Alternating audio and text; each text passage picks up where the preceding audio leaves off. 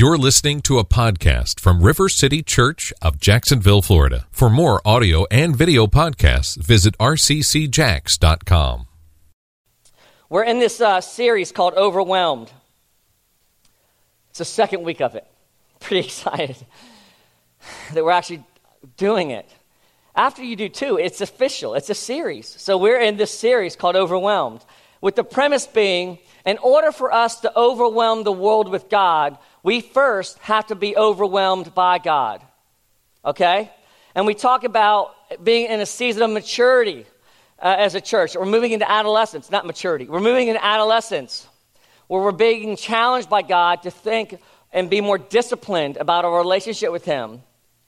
And we talk about, in that, the Bible shows us, well, one of the things that we look for in the maturing process is that the fruit of the Spirit will be growing in us. Love, joy, peace, patience, kindness, goodness, gentleness. Those things, plus I added a few, will be growing in our life. And as we're growing in these things, our premise is this: that as I'm growing in my experience of God's love for me, or God's peace for me, or God's forgiveness, or God's rest, or His patience in my life, as I'm growing in that through the power of the Spirit, as God is pouring that out on me, then and only then am I in a place to take that to the world.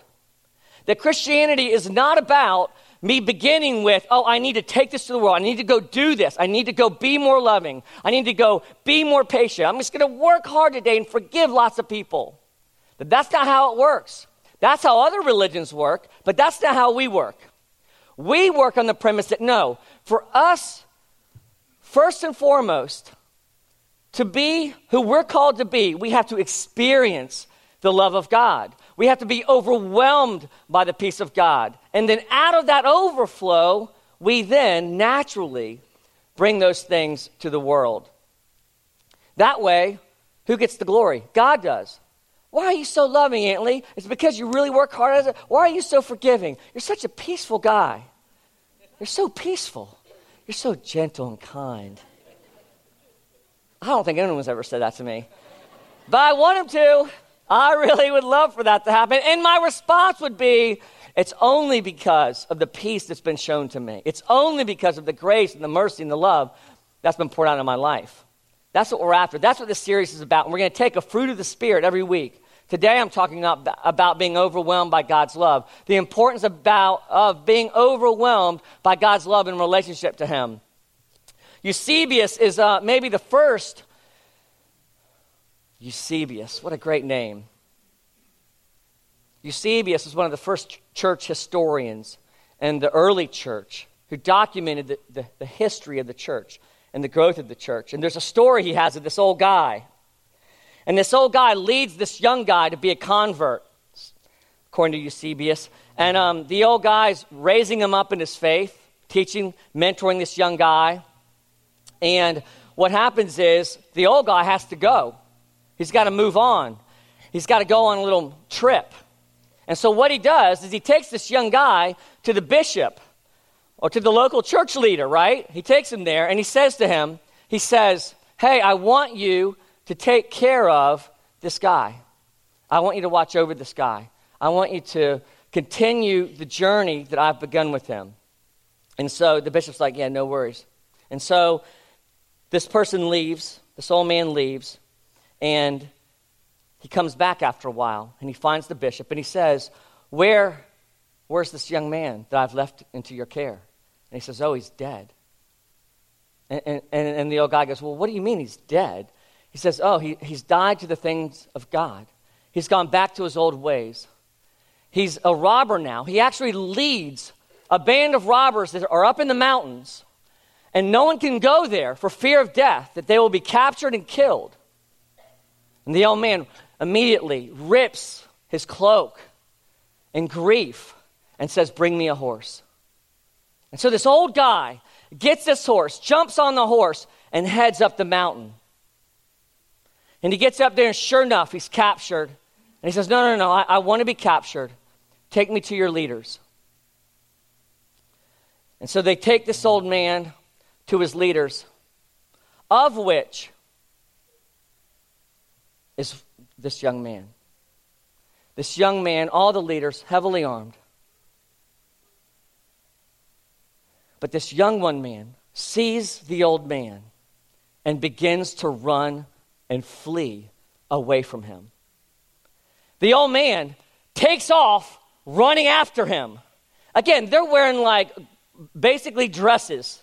And so you could imagine the old man like picking up his skirt and like trucking it after this young guy who's fully armed. He's running away from him.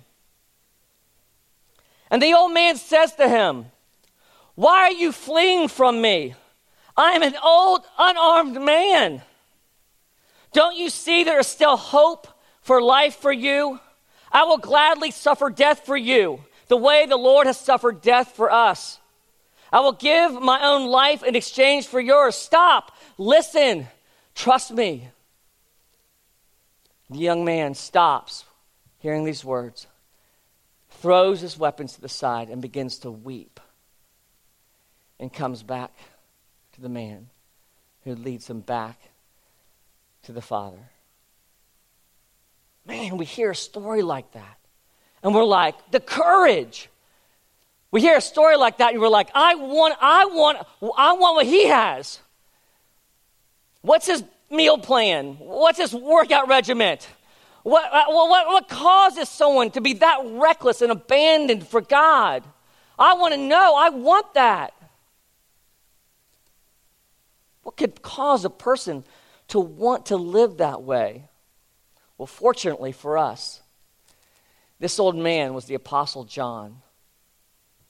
And John documents in the book of 1 John why he lived this way. What caused him to live in this reckless abandon for God and for bringing God's love to others. In the very first chapter, 4 verses in, we read this, verse 3. "That which we have seen and heard we proclaim also to you, so that you too may have fellowship with us. And indeed, our fellowship is with the Father and with his Son, Jesus Christ." You see, John has at the center of his life this reality, this love relationship with the Father that drives him, this fellowship, this real relationship that is the foundation for all that he does. And it's like John's kind of showing us all through the book of 1 John. He's saying, look, I'm an old man. I've been there. I've done that. I've seen it all. And there is only one hope for life. There's only one hope to have courage. It is in relationship. It is in fellowship with the Father through Jesus Christ. The whole book of 1 John tells this story. The first chapter is how do we begin this journey? By receiving life with Jesus. And then the second chapter, it talks about how you can know that you can know God. And then in the third chapter, we read why it is possible to know God. And it begins to talk about why we know that it's possible to know God. And specifically, the first verse in chapter 3, which is what we're going to get into today, is we see John's communication pattern change. And you don't pick it up when you read it in the ESV or the NIV or the normal Bible. But when you read it in the original language, what we see John doing is demonstrating to us why we can know that we can know God. Because he starts emoting, he starts emotionally coming alive in a way that he hadn't. He had been telling the truth, communicating facts, communicating a true reality, but then all of a sudden, he begins to emotionally engage with the text. He begins to experience something as he's sharing this word. And it's very different from his language. It's very different from the way that he's previously been delivering this. I want to read this scripture, and we're going to move into it. This is 1 John chapter 3, verses 1 to 3. "See what kind of love the Father has given to us, that we should be called children of God, and so we are. The reason why the world does not know us is that it did not know him. Beloved, we are God's children now, and what we will be has not yet appeared. But what we know, that when he appears, we shall be like him, because we shall all see him as he is. and everyone who thus hopes in him purifies himself as he is pure. Father, we pray that you would come now through the power of your Spirit, and we would know you this morning. We would behold your beauty and your love for us as your children, unlike we ever have. And we would know, unlike we have ever known, that we are in fellowship and love with you. In your name we pray. Amen. So if John had text messaging back in the day, and he sent you a text of this first verse, this is what it would look like.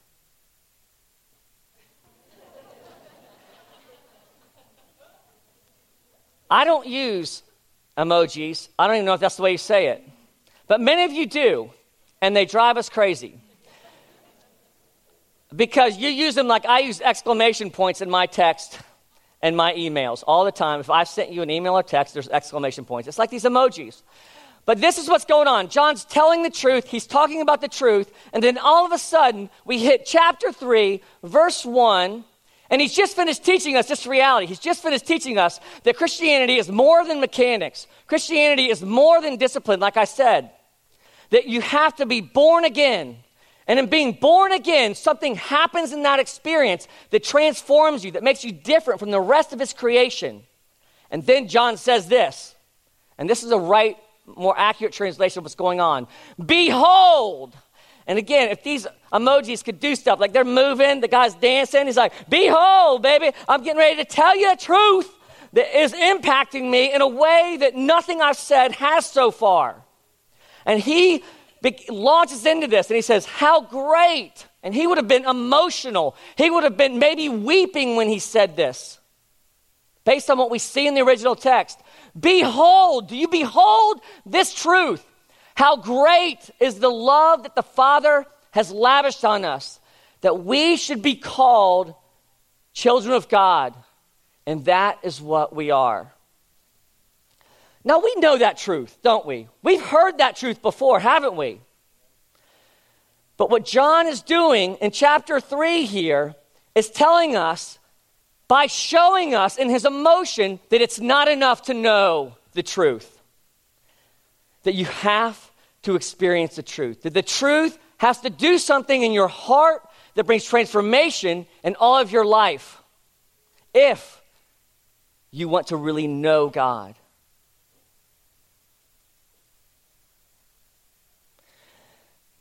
The truth of what this scripture says, though, is this, which is amazing. It's an amazing truth. Don't get me wrong. It's important truth. We unpack this. We see that this word lavished means to make a present or bestowed, to give something to someone in an event. And normally we don't talk about doing that with our love. We just say, I love you. Mac, I love you. We don't say, Mac, I bestow my love upon thee. Mac, I present my love to thee as an offering. You know, we don't do that. We just say, Mac, I love you. I love you, man.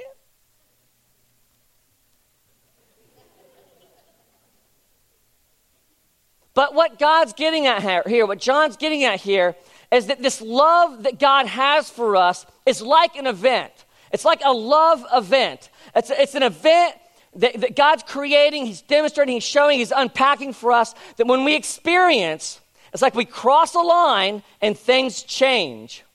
What's an event where this happens? What's an event where love is communicated and experienced in a way that from that point on, things are never the same? A wedding.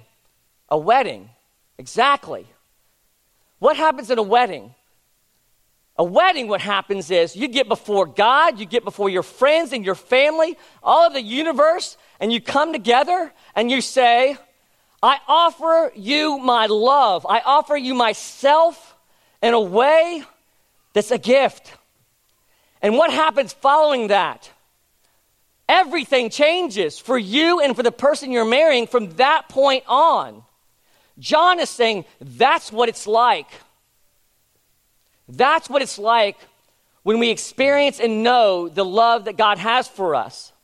that God comes in and offers his love to us in a way that is individual and unique and transforms us forever. It moves God's love from being something that's for all creation, for all people, and your puppy, to being individualistic and for you. It's unique. A gift from God to you that changes things forever. And it identifies us in the words that John uses as being born again, that we will never be the same, that we are his children, that we haven't been just adopted in as his children on the outside so that we belong to him, but that we are actually his children, that when we receive the gift that God has for us, the Holy Spirit comes and lives inside of us and changes our DNA.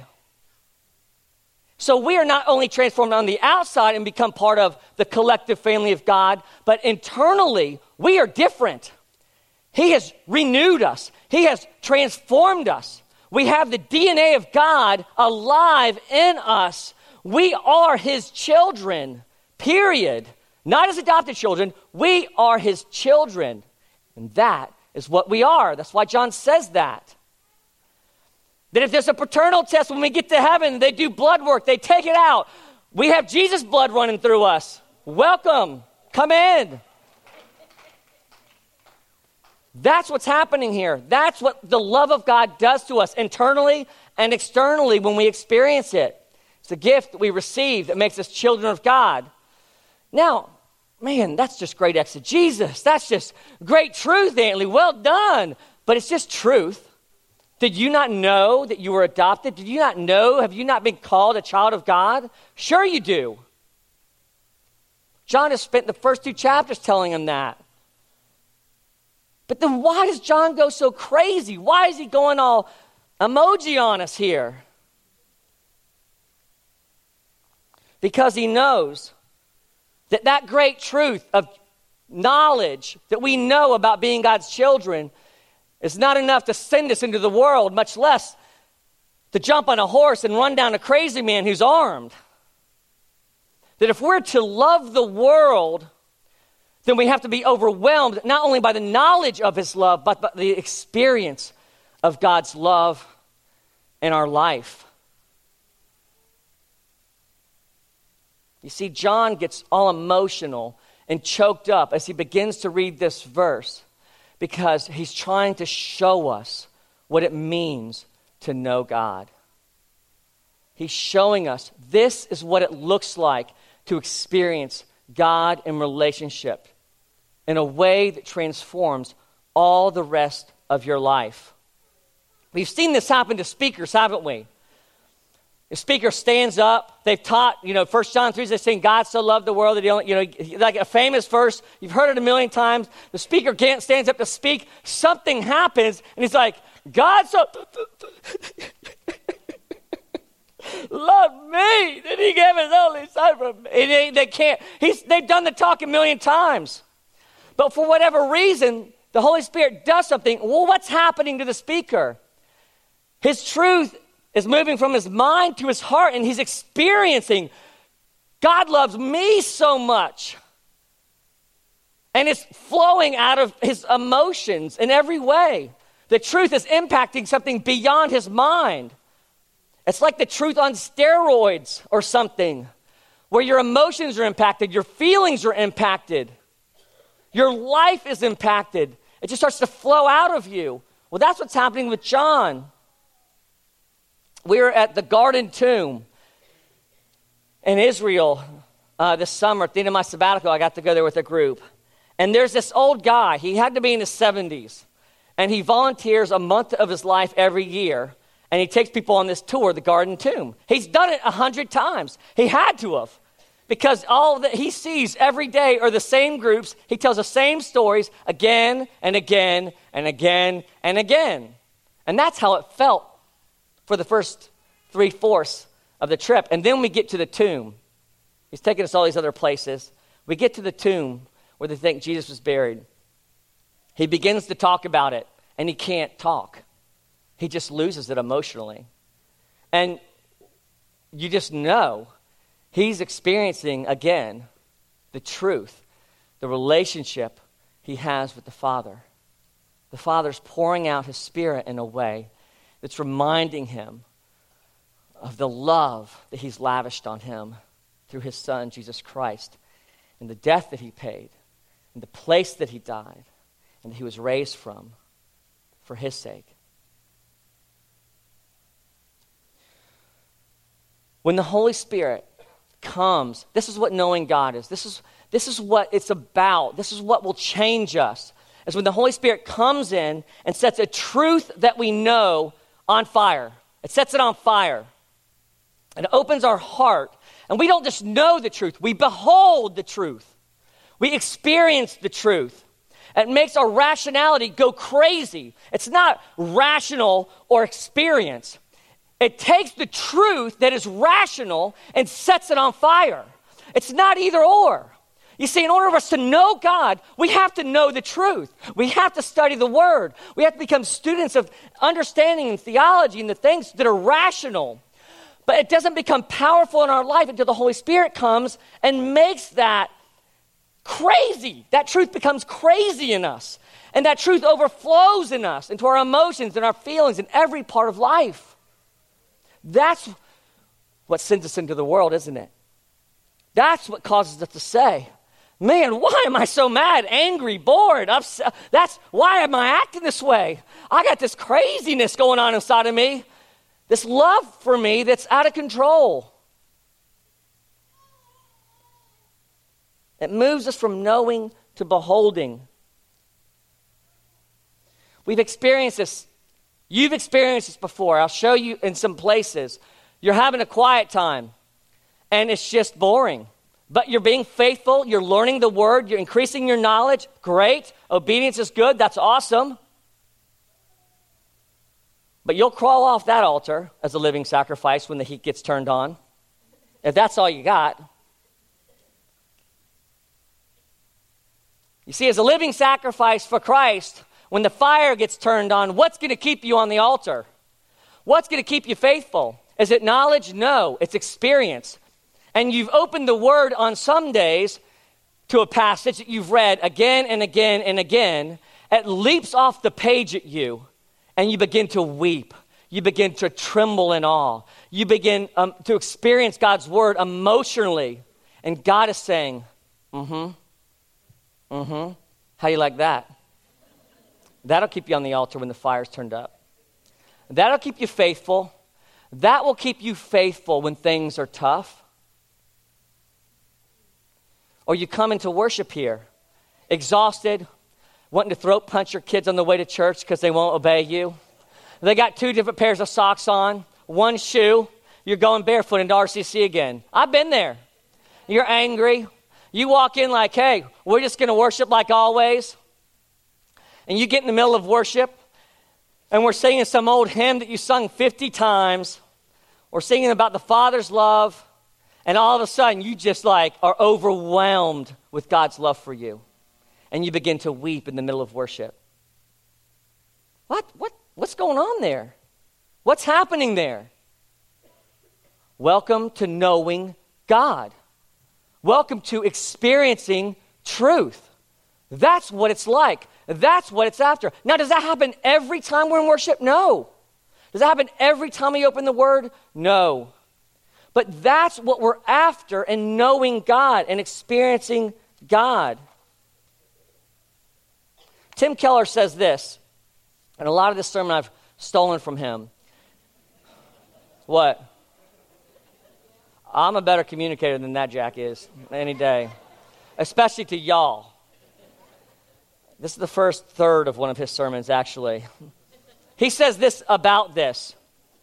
Knowing God occurs when the truth overflows from your mind into your entire being. Let me say that again. Knowing God occurs when the truth overflows from your mind into your entire being. Knowing God is when the truth you've heard 1,000 times becomes experientially real. And you marvel at the miracle of God's love for us. When you marvel at the miracle of God's love for you. It's like this. It's not a new truth necessary. Here's an illustration. A father's walking with his son or his daughter. They're walking through the park. Daughter knows dad loves her. Father loves son. They've done this a million times. They're walking through the park. Everything's good. But then the father picks up his daughter or son, holds the daughter and son close to them, and says, I love you so much. I live for you. My life is for you. I would die for you. You are so special to me. There's no one like you. I am so thankful for you. You belong to me. I love you. And the child begins to weep. Why? The child, there's no new information. The child knew all of those things. But it was a new idea. The old idea had become new. The experience was transforming. What they believed about the Father's love was experienced in the Father's hug. In a way that truth, words, knowledge can't touch. This happened to me one time. I was in the middle, and some of you, I've told this story to individually.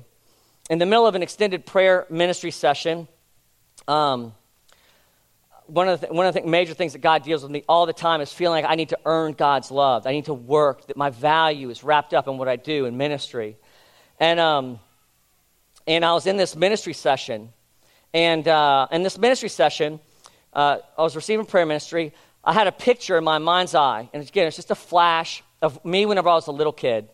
And I was sitting in the back room of my house with my dad. Okay? My dad was sitting there. It's where we played cards and backgammon. And sitting next to him was Jesus on a couch. Okay? And back in that back room is the place where my dad would tell me things like, son, you're the apple of my eye. You know, I'm so proud of you. I love you. You know, what you've done with your life is amazing. He would tell me all those things. But he was often drunk when he would tell me. And so I'm just like sitting here, like just saying what I'm seeing in my mind, right? What God's revealing to my heart. And the counselor says, well, Antley, why don't you unpack that? Why do you think that's relevant? And I said, because I don't trust that it's true. And she says, you don't trust what's true? I said, my dad's telling me that he loves me, that I belong to him, that I'm the apple of his eye, that he's proud of me.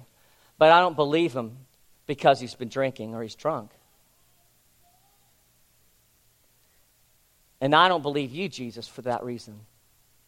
So when Jesus tells me, Antley, you don't have to work for my love. Antley, I'm proud of you. Antley, you belong to me. I have a hard time believing him. Because when I heard those words, I was hearing them from a dad who was drunk. And that was an amazing truth, yeah? Okay, that's not even what powerfully what happened. That was just truth at that time. So then the counselor says to me, she says, Antley, ask Jesus if you can trust him. Okay, so the prayer minister says that to me, and I say, Jesus, is that true? Can I trust you?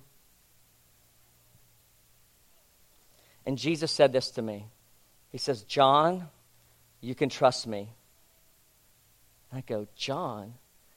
My name's John Antley Fowler. So, I knew they knew my name. It's like, that certainly can't be what's going on here. What's going on here, Jesus? Right? And then the person who's praying for me asked me, why did he call you by your first name?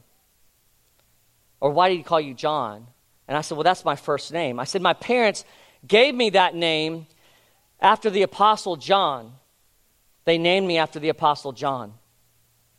And right away, truth came.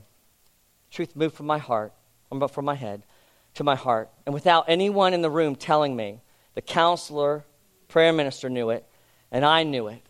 And Jesus says this to me. He says, no, I gave you that name, John, because you're my beloved, and you can trust me.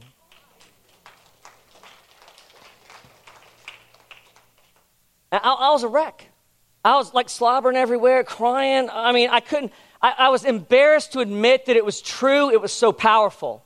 It was so powerful. It was so unreal, but so true. I couldn't speak about it. I couldn't talk about it. I couldn't do anything. I was just weeping and wailing, having this experience with God, because for one of the first times in my life, I really believed that I'm his beloved, that he named me, that I can trust him because he loves me. The next verse in this passage, John says this to us. He calls you his beloved. He says, beloved. All of us are Jesus' beloved. Beloved, we, and John puts himself in that group, we are God's children now. And what we will be has not yet appeared.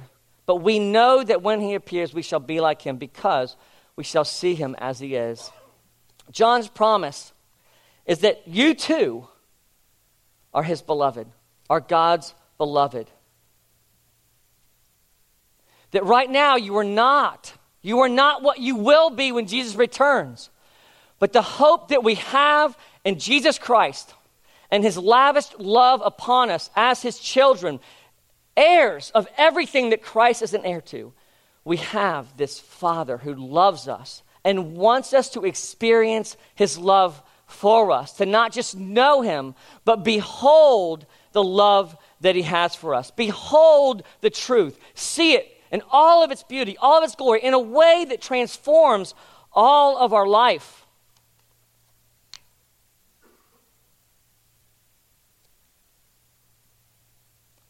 John ran after that criminal,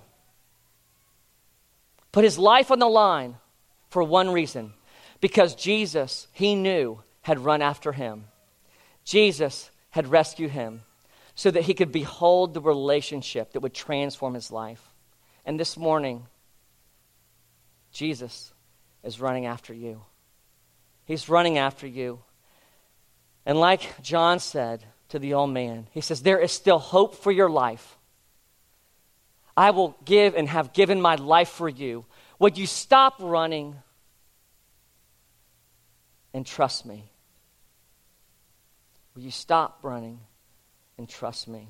Behold the love I have for you. Let's stand.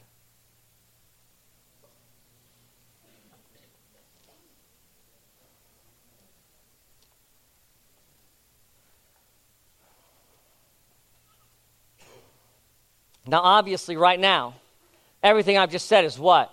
It's truth. I mean, I made you cry a little bit maybe with that story about me, but besides that, it's right here, isn't it? And for it to transform our life in a way that will cause us to transform the world, it has to move to here. It has to move from just knowing to beholding. And the only way that that happens is through the power of the Spirit. And so if you would like to behold this morning the love that God has for you, let's make room for ministry. All the front rows of chairs that have a sticker on them, we're going to stack on the rows behind them to make room because we ran out of seats last week. And so if you could do that right now as we're moving into ministry, that would be awesome.